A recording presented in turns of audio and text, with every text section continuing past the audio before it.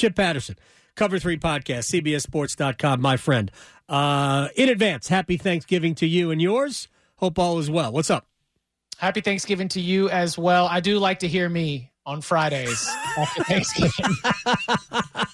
It's like, wait, didn't we just hear this the other day? Yeah, you did, but that's okay. That's what we do. We normally don't talk the Egg Bowl, so it's evergreen. It is. Yeah, and we're going to get into some nuts and bolts, not, again, game-specific college football stuff. So let's just start here. Florida State jumped by Washington. Mm-hmm. Should Florida State be mad? No, I don't think so. I haven't talked to anybody from Florida State that feels mad. I mean, the number one concern about Florida State is beating Florida, is beating Louisville. Because, Florida State, undefeated. But, let's for example, let's take the odds makers. The odds makers right now, if you were to parlay the Florida win and the win against Louisville, right now, that'd be plus 111. So I take that as implied odds of a 47.3% chance that Florida State is going to finish the season 13-0 ACC champions, at which point I expect that they can make the college football playoff. Yeah. And I just think that, and that's the betting market reacting to the Jordan Travis injury news, the downgrade that you have to make to the Seminoles as they go to Tate Rodemaker. Yep. Is he going to be Cardale Jones or is he going to be Marcus Outzen, the Rooster from the 1998 campaign? We'll see.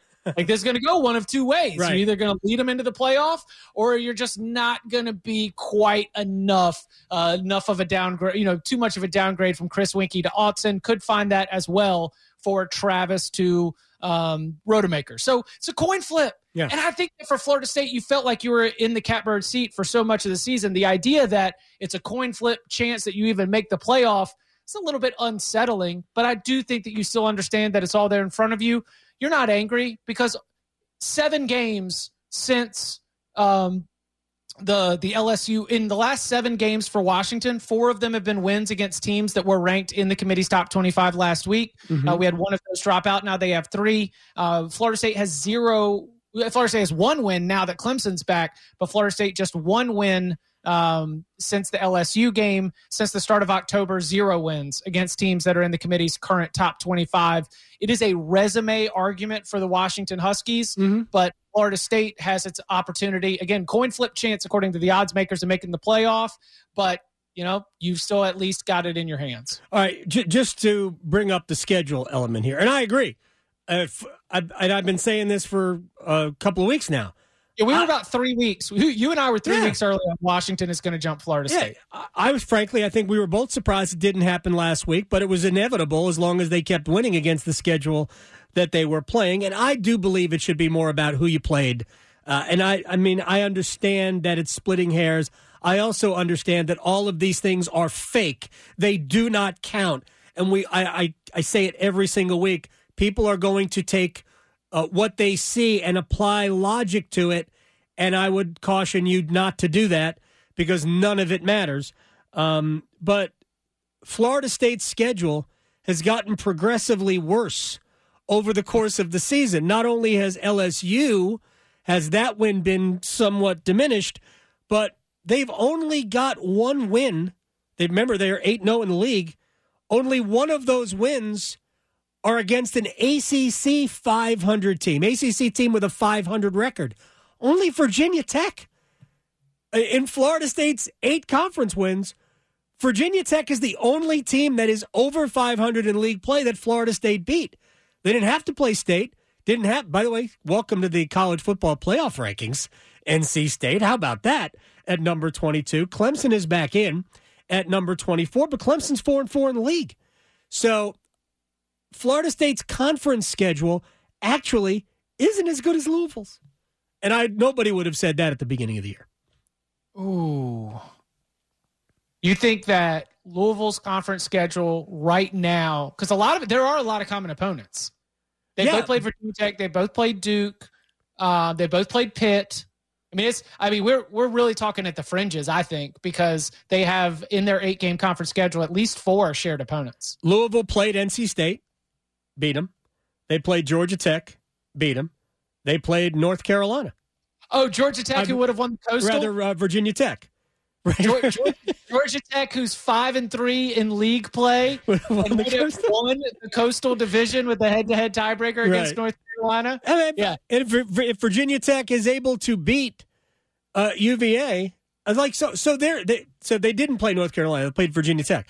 So I mean, that's 3 wins against teams that finished over 500 potentially if Virginia Tech wins that game, and Florida State would have had just one. So at least at the top, Louisville's conference schedule looks a little bit better than Florida State's. But I'm not saying that Louisville's better than FSU. Well, I'll tell you what, the committee put a 2-loss Missouri ahead of 1-loss Louisville. Yeah. Louisville's got no shot. I'm not even arguing. Actually, if we were ranking the teams that should be mad, Louisville should probably be a team that should be angry. They should be ranked over Missouri. If you think so highly of Notre Dame with their losses, Louisville ran them. Mm-hmm. Why doesn't that matter? But I also will say this. If Louisville beats Kentucky convincingly and then beats Florida State convincingly, it shuffles them, pretty high up the 1-loss ranking, and we'll see how it all plays out. I don't expect them to be in the college football playoff, but I think Louisville has first of all, I think they have a great chance of being a New Year's Six bowl team, especially if Florida State goes to the playoff. Louisville will be in the Orange Bowl. Yeah, I was going to say that great chance is 100. Yeah. Well, Florida State goes to the playoff, Louisville, and maybe if you collapse against Kentucky and you get blown out by Florida State, I think NC State's too far away, but NC State would be next, right? I think so. Yeah. I think so. Look, the Wolfpack have had a great finish to this season. We can pretend all day long, about, or just kind of opine about, well, the pressure was off once you kind of went and, you lost that game to Duke and all the pressure was off, and then you had other things to deal with the quarterback change and all of that. But they have been an absolute blast to watch. All right, I have more questions for Chip Patterson. Let me get right back to it. First of all, some people have assigned. Oh, we lost Chip. He went dark on me. That's unfortunate. We'll get Chip back. Because there's a lot of people that have assigned meaning to the Jordan Travis injury before we have seen them play. And I am of the mind that I understand why people might say, well, it's not the same. I understand. Well, they're not the same team. You may be right. But we haven't seen them play. I mean, they won the only game we saw them play after Jordan Travis's injury. So let's wait and see how they play at Florida. And then if they win that game, we'll wait and see how they play against Louisville before we determine whether or not Florida State is not, top 4 worthy. But if they win these 2 games, I don't think it's going to matter. Should the Jordan Travis injury matter preemptively? No, and Boo Corrigan said as much. He did. Boo Corrigan said they were down 13-0. They lost Jordan Travis, and then they scored 58 unanswered. He acknowledged. He didn't mention. It's just North Alabama, but that's fine. He did not mention the words North Alabama in consecutive because he didn't want to belittle his own point. But when you're trying to acknowledge a team that is able to rally around a devastating and gruesome in-game injury and then be able to not let it bury you, that was a conversation the committee had. So did the committee talk about Jordan Travis's injury? Yes. But according to Boo Corrigan, it sounds like they talked about it in a way of saying, and he also said we're going to, quote, close the book on week 12 and, look ahead to week 13. There will be a very, very close, the microscope and the scrutiny is going to be intense on Florida State against Florida. But there's a lot of good players on this Florida State roster that are going to be in the NFL. And now it's time for Trey Benson, Johnny Wilson, Jared Verse, Keon Coleman. Now's the time for all of them to step up. And I think we'll see that. I agree. And if they win, I don't even care how it looks. If they win and take care of business and they're 13-0, they're going to be in the playoff. I don't think there's any question about that. But let me ask this question. I'll pose this scenario again. I think we probably did it last week. Alabama beats Georgia in the SEC championship game. We have an undefeated Big Ten champ. We have an undefeated Washington, and we have an undefeated Florida State. Washington lose to Washington State. Ain't no way Georgia's losing to Alabama. How many different ways you want me to break this down for you? I want you to answer my question, Mr. Patterson. This is a court of law right now. Just answer the question. Alabama beats Georgia. We have three other undefeated conference champions, whoever is in the Big Ten, Florida State, and Washington. What is the Final Four of football? Georgia gets bounced. I agree. And that's probably the way it should be, right? I don't bring should to college football because ethics has no place in college football. I said this to my good friend Chris Hassel on CBS Sports Network this week. He was like, is this what you think should happen? I said, hey, I am not doing should when it comes to something like the college football playoff. The great Tony Barnhart told me when I was a young scribe, we had a big college football team meeting. And this was maybe when the playoff was first being created. They were just talking about it. It hadn't been announced yet. And Tony said, I'm not going to go total accent because I don't want to belittle his message, but just imagine that full Southern Georgia. Love Tony Barnhart draw. Yep. And he said, the people who run this sport, they like things to be, and he paused and he said, flexible. And truer words about college football and what is or isn't or what can or cannot be changed at the whim of the people who run the sport. I mean, it's just I'm not going to say should or could. My thought for a long time was that it would be bad news for Washington or for Florida State. I don't know, man. I kind of think that ultimately we are going to have what we always have, which is the results will shake everything out on the field. So a lot of football left to be played. Again, Washington State is going to be a far more difficult opponent for Washington in this moment than the point spread suggests. If you have to play Oregon again, Washington would enter that game as an underdog. Yeah. Florida State has a very difficult path to be able to reach 13-0. I just mentioned it's a coin flip probability. And then going back to my first statement, Georgia is playing its best football at the right time, and Alabama's been some bum slayers. Give me the dogs minus the 4.5 in Atlanta. So I don't disagree with that at all. So why has everybody been like, oh, man, Alabama, why hasn't Alabama jumped Texas? Why hasn't Alabama jumped Texas? And I guess it's not enough to say, well, Texas went to Alabama. It was 3 months ago and beat the Crimson Tide. But, I mean, it's because that game was the best of Texas's. Texas played their best game in Bryant-Denny Stadium, and the inability to recreate that is, even after Quinn Ewers returns, is what's leaving a lot of people frustrated, frankly, with Texas. Not that, they're being measured to an impossible standard because by their own program standard, they don't win the Big 12 that often. Right.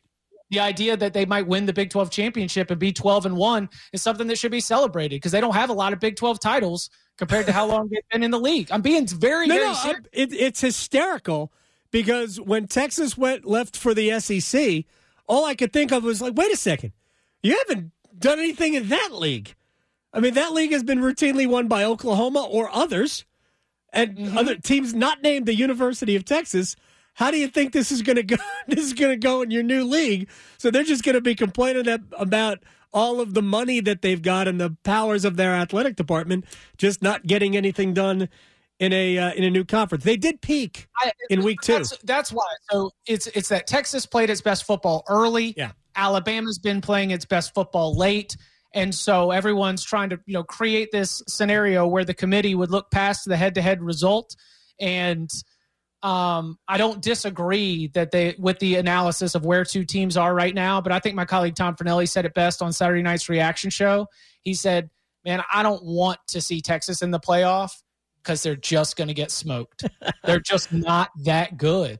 They are very good in their own little county, but you get them into the state playoffs, they run up against somebody else, all of a sudden get exposed a little bit. So I'm kind of in that mindset with the Longhorns. I think that's why people view it that way. All right, before I let Chip Patterson go, I want you to hear what Dave Clawson had to say.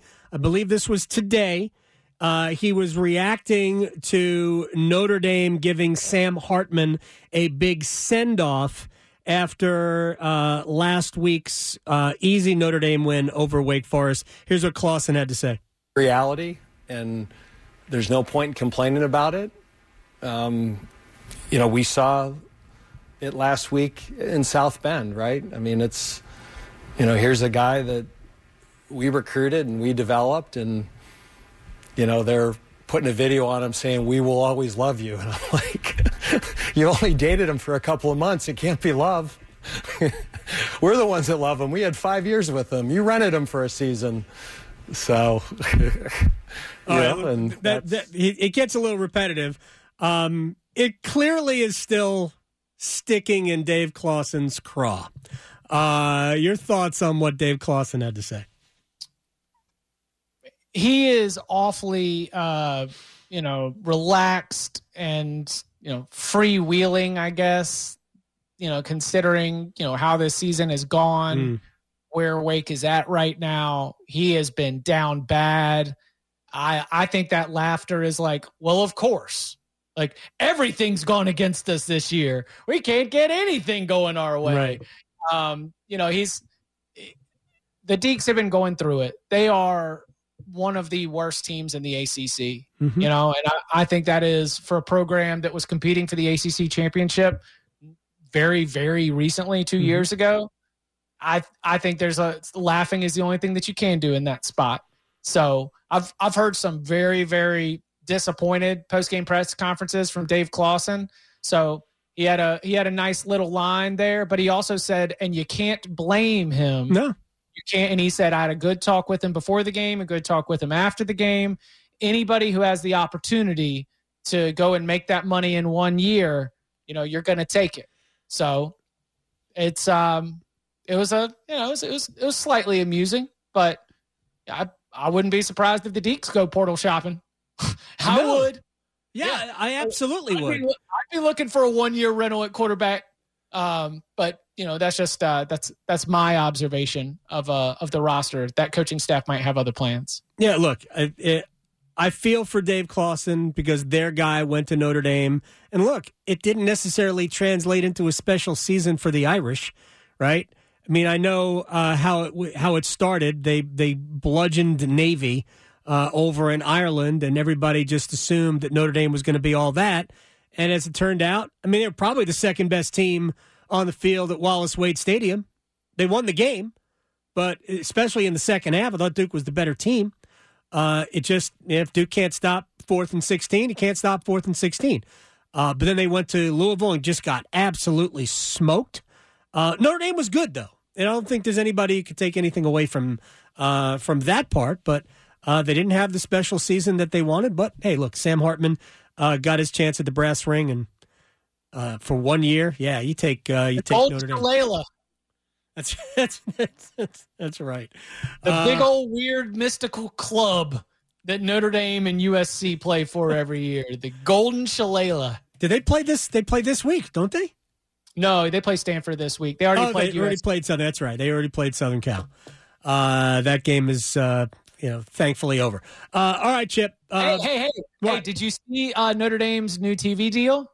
Oh yeah, they doubled their take, right? It also runs up in 29. That's weirdly aligning with the Big Ten renegotiation. Okay. So are we doing this? Or the ACC has until then? Well, right? No, I just think that's going to be the big split. Ross Dellinger wrote about the big split this week. I think the big split comes as a bunch of those TV deals all run up. Oh, okay. But like 29, 30, 32. So we end up with just a football division, and then everybody else is doing their own thing. So just like whether it is all of the power conferences or, whatever, like that would be and some industry people say sooner, but in my mind that's where it makes the most sense because the full move to treating players as employees. Yep, it's happening. cutting them in on the revenue is going to be something that current Power 5 institutions may not want to stomach. And so big sort of renegotiation and reordering of what college football looks like at the highest levels. It's going to be the Premier League is what I am predicting. That's what it's going to look like in many ways. The Premier League. Chip Patterson, happy Thanksgiving to you and yours. And I'll talk to you next week, my friend. Sounds good. Y'all be well.